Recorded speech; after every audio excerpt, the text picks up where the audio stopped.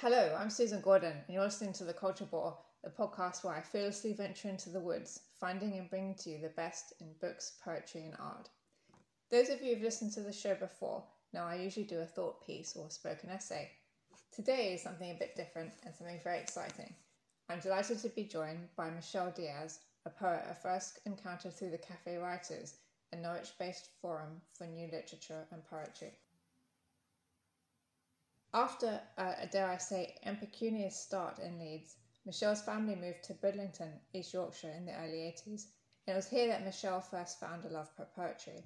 She heard her mum read and recite poems including Keats' Meg Merrilies and Godfrey Gordon Gustavus Gore by William Brighty Rands. And it was here that Michelle won her first poetry competition, run by Roger McGough and Brian Patton. At Manchester University, Michelle studied English literature and then went to Goldsmiths in London for her PGCE. She was a primary school teacher in nearby Catford for 12 years, finding time outside of lesson planning to go to the Poetry Cafe in Covent Garden and perform her work. After travelling through Europe and the US, Michelle married her partner in Santa Fe, and they have a son, Dylan.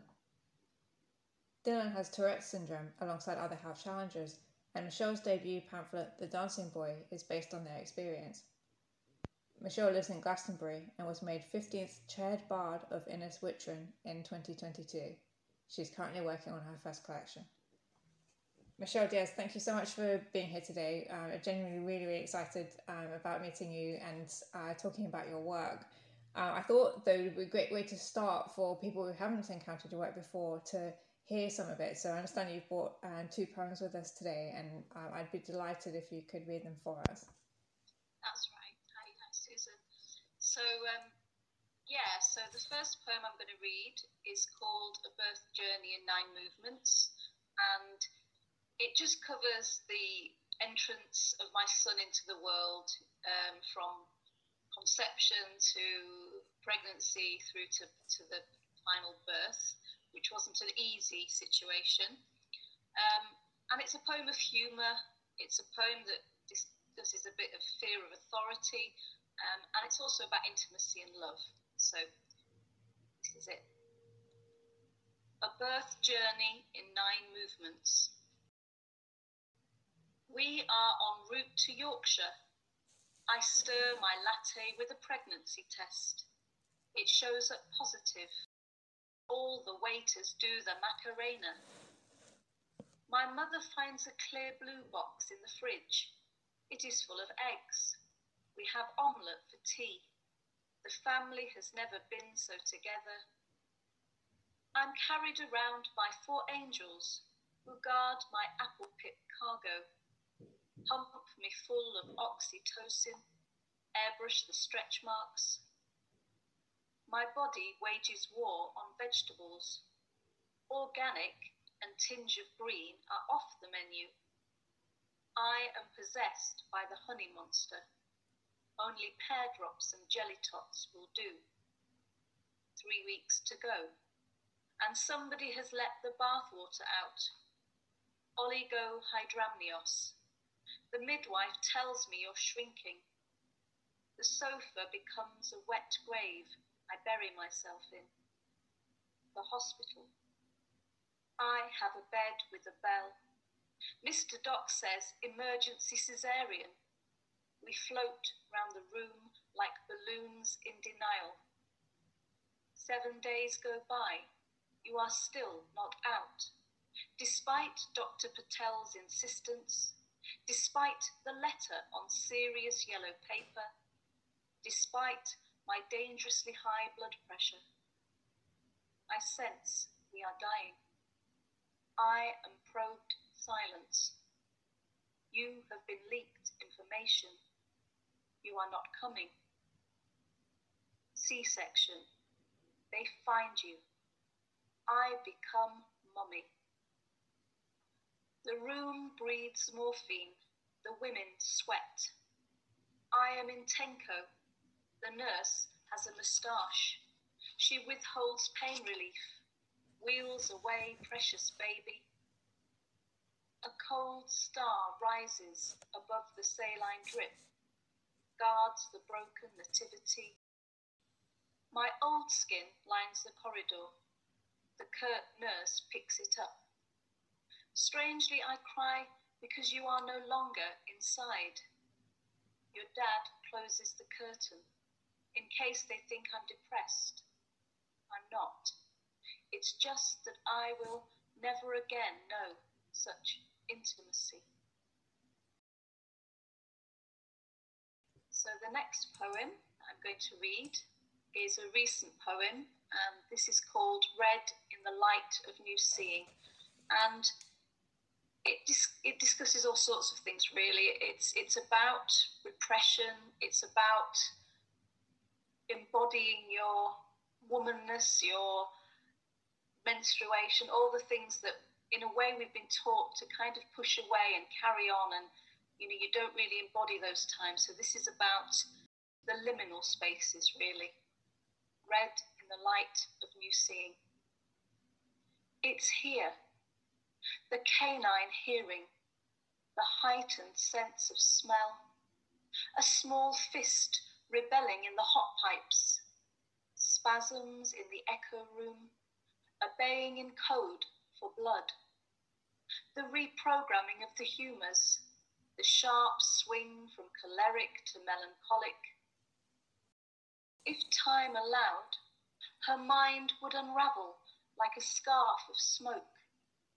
If she knew how to be good to herself, she would grab her rags and burrow underground for a snatch of red days. She'd stay in, safe in her rest nest, instead of work and post-work cocktails.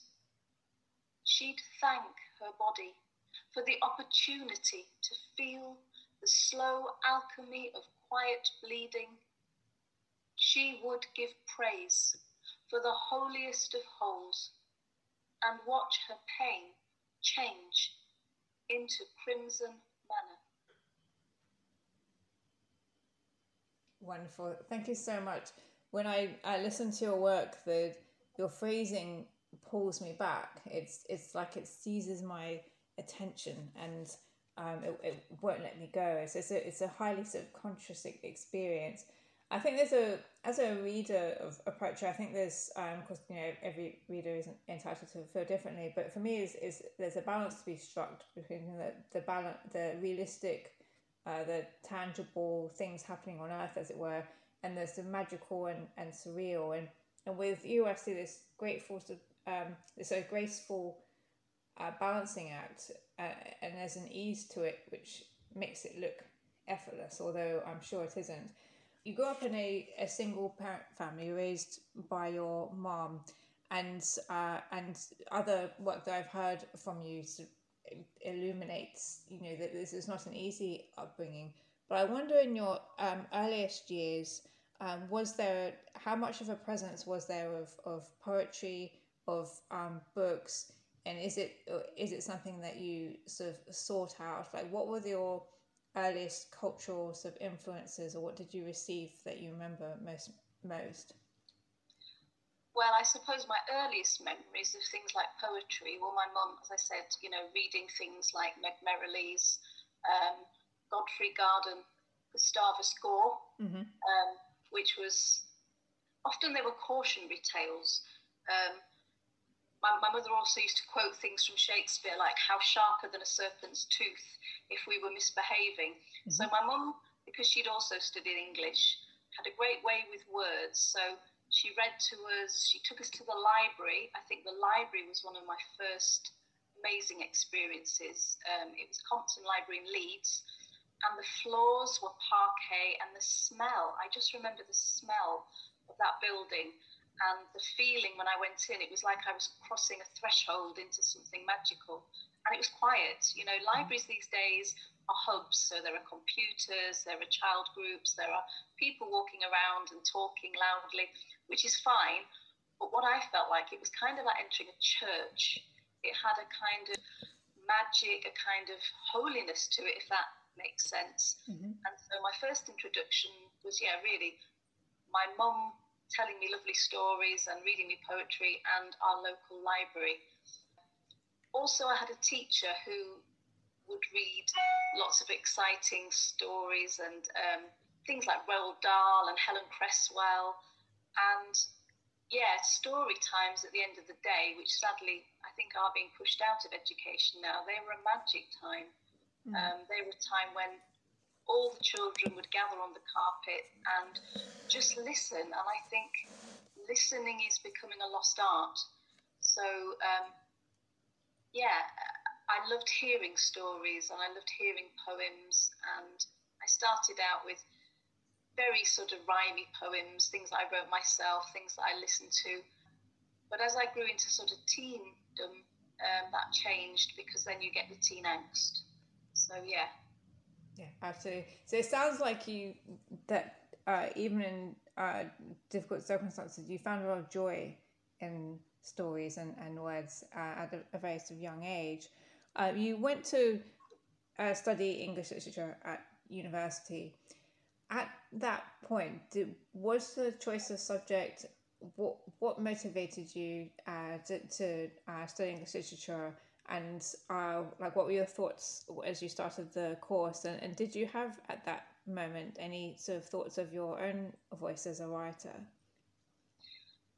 At that point, I dabbled a lot. You know, I'd written lots of very teen angst poetry. I loved writing songs. Actually, songs were my kind of way into exploring lyricism, and I loved to sing. So that was kind of my first love. Mm-hmm. University initially for me was an escape from home, because I was brought up very strict Catholic, and I wasn't allowed to go out very much. And in a way, it was the academic side that pulled me, but it was also that landing into another world and escaping from what felt like confines in my sort of childhood life. But I mean, I loved studying Old English. I loved Beowulf. I loved The Dream of the Rood. That was all new to me. I'd read a lot of sort of American literature. I loved Sylvia Plath. But I loved all the medieval literature, and it was great to have lecturers and be able to talk to people on a very sort of what felt like a very academic level. But it was hard, you know, because you sort of imagine you go there and there'll be all these centres where you'll all be chatting and talking about exciting literary things. It doesn't really work that way. You have to join groups, and I joined the Folk Society, and I sort of joined a book club. But as with everything, it's never quite as you imagine it. So I did a lot of reading on my own, and I did a lot of studying on my own, and the rest of the time was, you know, exciting nights out and folk nights and dancing. And yeah, so I loved reading and I loved writing, but at that point I wasn't really exploring poetry in the same way. I was, you know, reading a lot of the greats, but I hadn't really developed the same love that I do now. You know, now every morning starts with a poem. This was in early 90s in England.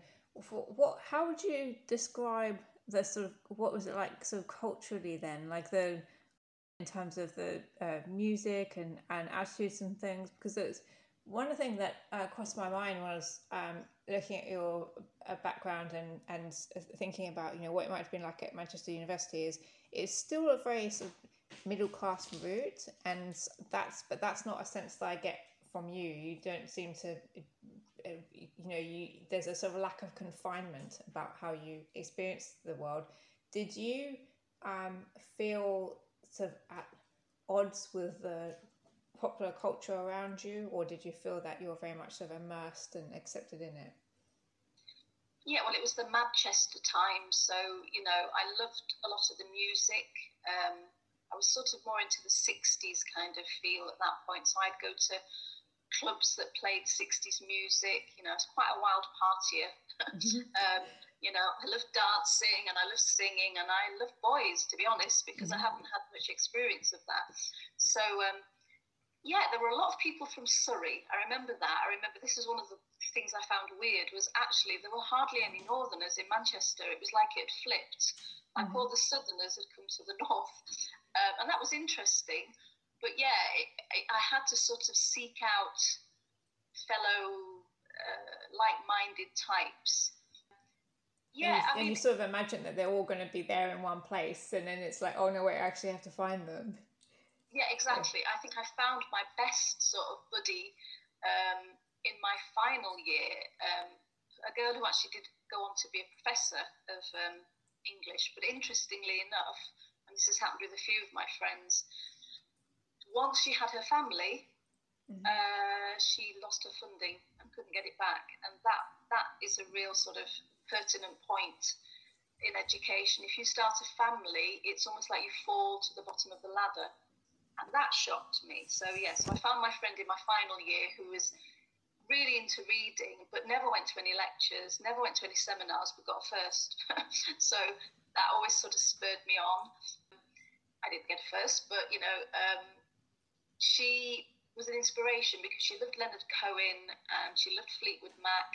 So you made friends, but it was like but after university, there was a big change again, because you were in London for teacher training at Goldsmiths.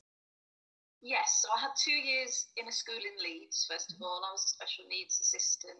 The first child I was assigned to had Down syndrome. The next year I had a very intelligent boy who had sort of emotional, social difficulties.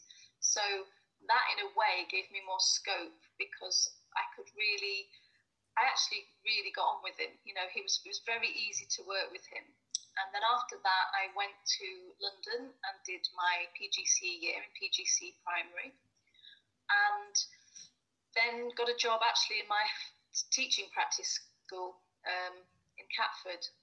And I loved it. I absolutely loved it. I loved the children. I loved the diversity. I loved the fact that they were so receptive to music and story and poetry, and they wrote their own. And the beginning of teaching was amazing. I absolutely loved it. By the end, it was a very different story, because something had happened. It had become a rigid, prescribed, dare I say, quite a boring profession. What was once a right brain profession became a left brain one. So, drama, dance, poetry, music were eroded and eventually kind of almost pushed out, I would say. So, that's eventually why I got to the point, especially after I had my son, where I felt it's time to try something else, which was a shame, because I loved being in London. I loved the kids, I loved my colleagues. But I did have the poetry cafe running underneath that, running alongside it. That kept me sane. And that's really when the whole love of poetry massively took off. But I didn't read enough at that time. I'm reading so much more, and my poetry has improved as a result of that. And that's one of the things I'd say to any budding poets is read, and then read some more. Because it really helps. And what was the sort of push that would get you into sort of Covent Garden? Was it a weekend that the... No, it was a Tuesday night. So I would go from Catford, I'd go from Hither Green, and I would travel to Charing Cross, and then me and my friend, who was a colleague, would run across, usually have a glass of wine beforehand and something to eat, and then run down to Betterton Street where the poetry cafe was. And we had a great time. We found it really amusing. We loved the performance poetry. I'd never seen that. And there were lots of dishy men there as well. So it was like a great package of all sorts of exciting things. And initially, I think the guy was called Carl Deeman, who ran the open mic. It was called Poetry Unplugged. And then it moved to a guy called Niall O'Sullivan. And it was just my highlight of the week. We would go, we would drink, we would have a great time, we would hear poetry, we would do our own, write our own. And then again, that improved with the performance on a sort of weekly basis. People who haven't been to events like these or haven't had the opportunity to immerse themselves in poetry often imagine a poet as a quite an insular figure, someone who perhaps you would prefer a cottage in Gloucestershire with nothing there but sort of a stream and a windmill but you struck me as a quite a gregarious character, and that's something I've noticed from other poets I've met as well, and I think you do need to have a degree of the extrovert to be in central London, be in Covent Garden, be comfortable there, and then be performing your work. How fair do you think some of the assumptions about poets are they so fair at all? And what do you think of that balance between the sort of insular and then the sort of the public face of a poet? Yeah, that's a really interesting one, because I would say I'm both. You know, I love time on my own. I love walking through nature. I love writing on my own. I love listening and reading on my own. But yeah, the public face is quite difficult at times, especially if you've got things going on in your personal life, or you've had a bad day with your child or whatever. And it is a performance, and I can do it. And, you know, as the bard, I had to do it a lot in a particularly difficult year of my life. But I think you have to have both. You have to have the reflective as well as the sort of stand in front of an audience and be a character.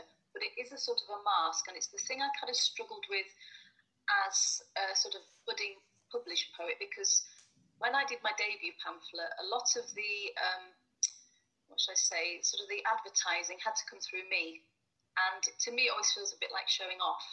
I find that really hard. You know, as a child, I was taught you don't show off. Mm-hmm. So you've got to put yourself on Facebook, you've got to make a blog, you've got to put pictures of yourself, you've got to say what you've been doing. And yeah, that I found quite hard. I have sort of fit in with it, but I always imagined a poet to be, you're the writer, and then you have a sort of publicist or a PA, and they'll do all that. And that's what is quite difficult in the contemporary poetry world, is you've also got to be a promotional type, and I'm not really a promoter. So I've had to make myself be one. I've had to kind of twist it into that particular knot. And it's hard. It is, yeah. It's because it's not what you used to choose, is it? Like, you choose to write. I can see that you're always like this poetry has been something that's very consistent in your life, really, right from the beginning. And at what point did you feel comfortable calling yourself a poet? And how ready are you to introduce that part of your life to, for instance, someone you haven't sort of met before? Or like, what point in your career did that happen? Well, that would probably be when I started to go to Poetry Unplugged, mm-hmm. In Betterton Street, the Poetry Cafe. But I didn't have anything published at that time, so maybe I really stepped into that role when I had my first publication, which was in 2009 with Live Canon. And they were a brilliant publisher, because they would also perform your poems. So you sent in your submission, then you got accepted, and then we went for a performance in Greenwich Theatre of all the poets that had been accepted. And then I thought, wow, now I feel like a poet, because I've had a proper published poem, actually it was two, in a book. So that's when I felt I could say, you know, I am a poet. And then when my pamphlet came out in 2019, then you feel like you've been endorsed. You feel like, you know, you've had a few things published, but now you've actually got a body of work. And yeah, somewhere between 2009 and 2019, I started to really feel like a proper poet. Now, if a writer is completely unknown, there's one, or perhaps that they've just started, one of the freedoms that goes utterly unappreciated at the time is that they can write about anything that they want. And but as soon as you have some public notice, then you're going to be associated with some different things. And so then there's different themes, basically, or sort of ways of being. When you're writing, do you search out subjects, ignoring the sort of external sort of pressures and trying to sort of forget, you know, reception or other things, or do you go with it and say, well, actually, these are different themes that I'm comfortable with, so I'm just going to swim in this river? Yeah, well, I mean, it's a very internal process, so I can only work with what comes up from the inner well, if that makes sense. Mm-hmm. However, I'm aware that there are other things that I can be writing about, and if I have an affinity with them, then I'll write about them. But I would never just write for the sake of it because something's in vogue, you know, something's in the zeitgeist. I mean, at the moment, my initial writing was very much around childhood and womanhood and motherhood. And recently, without me consciously doing this is a sort of unconscious thing, my work seems to be moving into exploring wildness, moving from confines into a sort of wilder landscape. So a lot of my poems seem to be about, at the moment, camping and wild men and getting out of buildings and going out into nature. And actually, I've never really considered myself a big naturist, but somehow the walks I take and all the places I visit are suddenly being sewn into my writing, but that wasn't conscious at all. You know, I want to write about childhood and it's almost quite therapeutic. But the last sort of maybe 6-7 poems I've written, it's like a new voice and it feels fresh and it feels interesting because I don't really know where it's going to go. It doesn't feel like it's coming from the same place, if that makes sense. It must be really exciting to sort of see almost a kind of the subconscious becoming conscious, but without knowing, you know, what it's going to sort of become. One of the things I noted with the work that I've seen, and I haven't seen all of your work, is that family is very present in the storytelling. And I in my notes, and I was thinking about how, so for instance, the late you talked about songwriting in your youth, like the late Amy Winehouse, like she would write a song about an ex. But the great thing about an ex is that you're unlikely to encounter them again, and if you did, then you'd probably not speak to them. But when you're writing about a family, well, they're in the next room or they're downstairs, and your first pamphlet is about your son, and I just wonder, is there something? Are there things to negotiate there when you're writing about the people most personal to you? And for example, like, would your partner and husband, would they read your work, or do they appear in it, and what sort of thoughts are going through your mind when you're sort of negotiating that? I think you're telepathic, Susan, because that's come up very strongly for me in the last few weeks, because I've been putting my first full collection together and it's morphed and it's changed. And a lot of it was around my son. He's a teenager now. He's no longer a sort of little 8-year-old who didn't mind me performing poems about him. You know, he'd come to the readings and I'd say, you know, oh, I'm going to do this one now. Is that one all right, Dylan? And he would say, yeah, fine. But now I'm having to run a lot of my poems by him. And we actually went through, I don't know, about 5 or 6 last week or the week before. And I said, look, are you comfortable? If I ever got these published, are you comfortable with these going in? And one of them, he said, no, absolutely not. The other ones, he said, take that line out. So he became my editor, which felt really right, because it's a very hard thing, because you want to be honest and you want to express fully, but then you don't want to upset anyone and you don't want to feel like you've betrayed anyone. So yeah, I've been going back through a lot of my most recent poems, which do discuss mental health, that kind of thing, and really pulling apart, you know, what can I say and what can I not say, and what is just for me to keep in a diary, and what is, you know, for the outside world. But it's hard when you feel you could share something that may help somebody else. I mean, there are a lot of children who are under CAMS at the moment, you know, the Childhood Adolescent Mental Health System. And so I feel like I've got so many CAMS poems in me. However, I've got to really navigate and balance what can I say and what can I not say. I even had a difficulty with a family member this week who objected to one of my Facebook posts because it actually referred to our childhood. Now, there was nothing mentioned about him, but he was a bit offended. So it was almost like the universe, and then you're saying this now, Susan, this is why I'm saying you're telepathic. Yeah, that is a really strong sort of thread that's going through my life at the moment, is what do I do with these poems? Do I sit on them? Do I remove them? Or do I try and rephrase them? But then you're going into a sort of weird censorship area. So yeah, it's difficult, but I think if you reflect and you speak to others and ask the people themselves, you'll get some kind of answer. And also I have a sort of spiritual bent, so I sort of say, you know, won't necessarily call that person God, but, you know, otherness, higher being, you direct me, because then I can't make a mistake. You know, even if I upset somebody, I'm coming from the right place. So yeah, I try and put it to a higher power, because I don't know, and you know, it's best to ask the big uns, if that makes sense. Completely. For me, like, and being in the audience, it's a great privilege to have an insight into somebody else's life. Like, I adore memoirs. I have worked a lot with memoir writers, and it does come up. It's like, what can I say? But it's actually the illumination into somebody else's life, which is and different fields. So if somebody is not raising a sort of child, for example, that is going through, has to sort of engage with the National Health Service, then how can they know?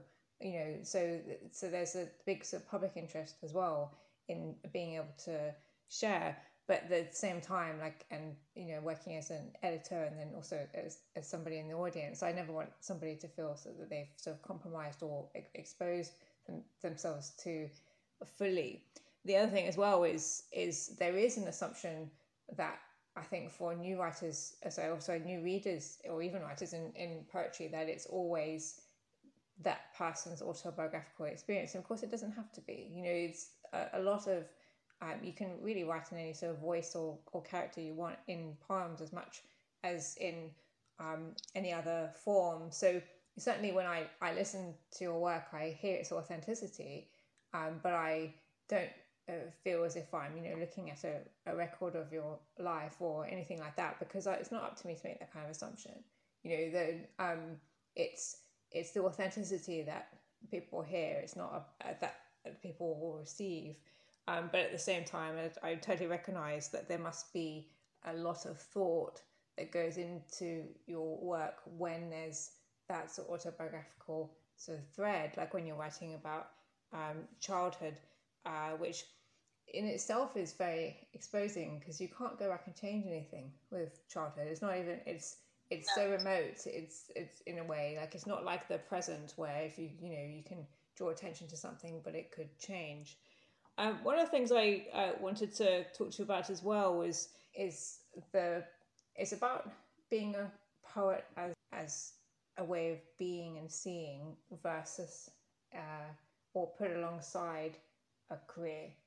Because even hearing Simon Armitage say, when he announced that he was going to be a poet, his parents or other people around him, they're basically concerned, because they're like, well, is that a job? Like that kind of thing, or like, how are you going to make this work? And this was after, I think, his first collection had been published. Like, what would you say to people still starting out, or people who have questions around these things? Yeah, I think primarily it has to be a way of being. You're kind of like a living observer, and you're interested in people, you're interested in nature. It's being interested in those things, and it sort of comes naturally. I mean, you can force yourself to be interested in things, but I find my best poems come from things that sort of well up inside me. And I do love people, and I love watching people. And as a child, I was very much an observer, and I took a lot of these things in, and some of the things were quite difficult to deal with. And there is a sort of therapeutic branch to my poetry. But yes, I think being a poet, having a career as a poet, is a difficult thing. Firstly, because it doesn't pay. You couldn't live off being a poet.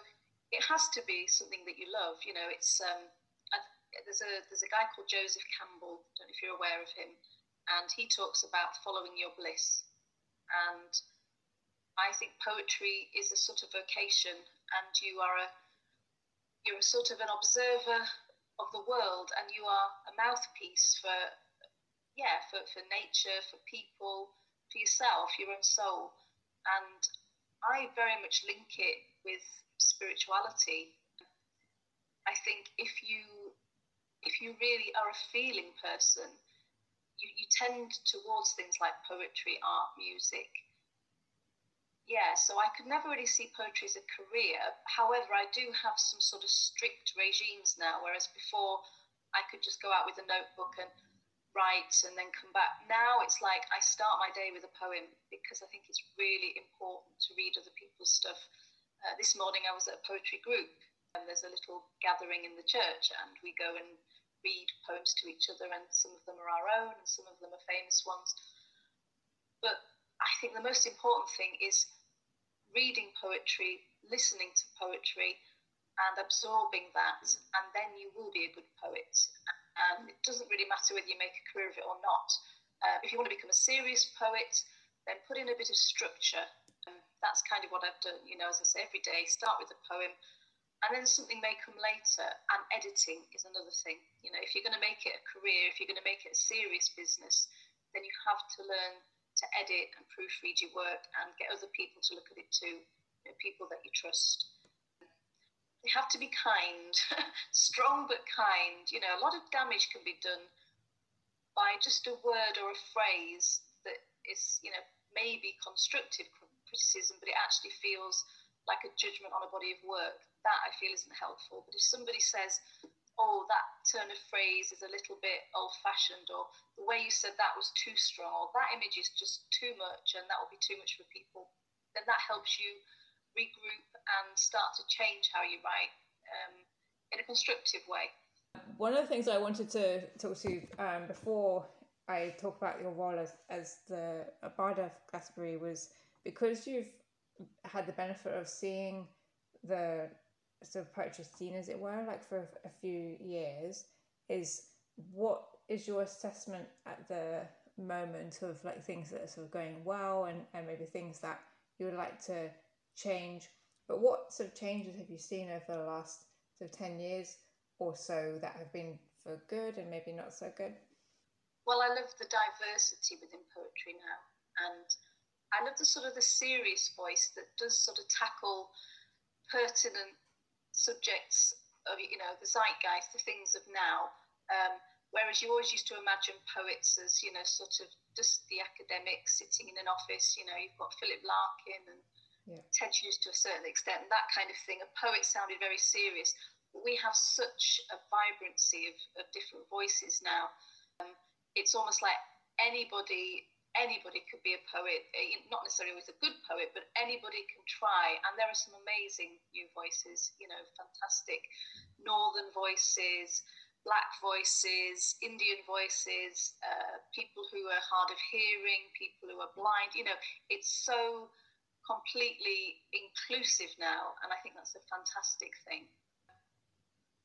I was asked a question recently when I said, how much I enjoyed poetry. They said, what's it about? And I was like, well, it's about anything you like. It really is about anything under the sun. That's what a poem can be. Before we close as well, is your role as the Bard of Glastonbury, which sounds sort of medieval and fantastic. And I'd just like to hear a little bit about what that role is and how you came to it and your experience of it. Sure. So every year there is a competition and there is a title, and so somebody sets a theme. So it might be Prometheus or the gods or the twilight of the gods, and my particular theme for the year that I decided to write was the Mirror of Avalon, and that really inspired me within about 15 minutes of hearing it, because there's always an announcement at the Market Cross of the previous bard, because the previous bard chooses the theme for the next year. And POC was our 3-year bard. Because of COVID, we didn't change. There was no competition for 3 years, so he announced the Mirror of Avalon. I went away, and within about 2 weeks I was writing a sort of epic piece, which isn't really my usual way. I'm quite short. My poems tend to be quite short, but this has to be between 8 and 15 minutes. And you have to learn it off by heart. This was a real challenge. Oh, yeah, definitely. Yeah. So I put music into it. I wrote my own songs to go with it. I learnt it off by heart, and then I had to perform it at the Bardic Trials. I got through to the last 6 or 7, I think it was 7. And then there was the final, and I won, which was a really exciting day. I was so happy. Because you have to wear a certain garb and you have to be confident, and it really took me out of myself. And it was last year, so it was the year of the Jubilee, the Queen's death, and the coronation. So I had a lot of civic duties to perform. So it's kind of like being a laureate, which normally, you don't really have to do that. I had to write poems for Michaelmas. I had to write poems for all the turn of the year. The wheel of the year, you're expected to write something at Samhain, at Beltane, at autumn equinox, all those different markers through the year. And I took it seriously. I'm a Capricorn, and if you believe in astrology, I like to do things well and I like to do things properly.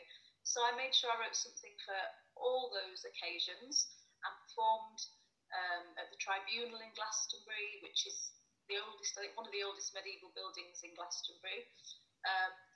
It was a real honour, and it's difficult because in a community, once you put your head above the parapet, you get some really lovely comments and some lovely feedback, but you also get another stream, which you can imagine. So I've not really put my head above the parapet like that before, so that was an interesting experience, and yes, quite challenging in many ways, but it did build me up as well as knock me down. So yeah. Wonderful. Michelle Diaz, it's been an absolute pleasure to speak to you this afternoon. If listeners would like to keep up with you and hear your news, where can they find you? So I'm on Facebook, I'm on Instagram, and I'm on what was Twitter, but is now an X. Yes. I'm not quite prepared to refer to it. Yeah, I mean, I haven't got my Twitter handle in front of me. You may have that, Susan. Yes, yes. So I'll pop those links in the episode description when we publish this. So so people will be able to follow you there on those different platforms. The your pamphlet you mentioned there, Dancing Boy, is published by Against the Grain Poetry Press. So I hope that listeners will seek that out. Thank you again, and thank you to our listeners for joining us at the Culture Bore. I hope that you'll meet me again next time as we go into the woods. Thank you. Thank you.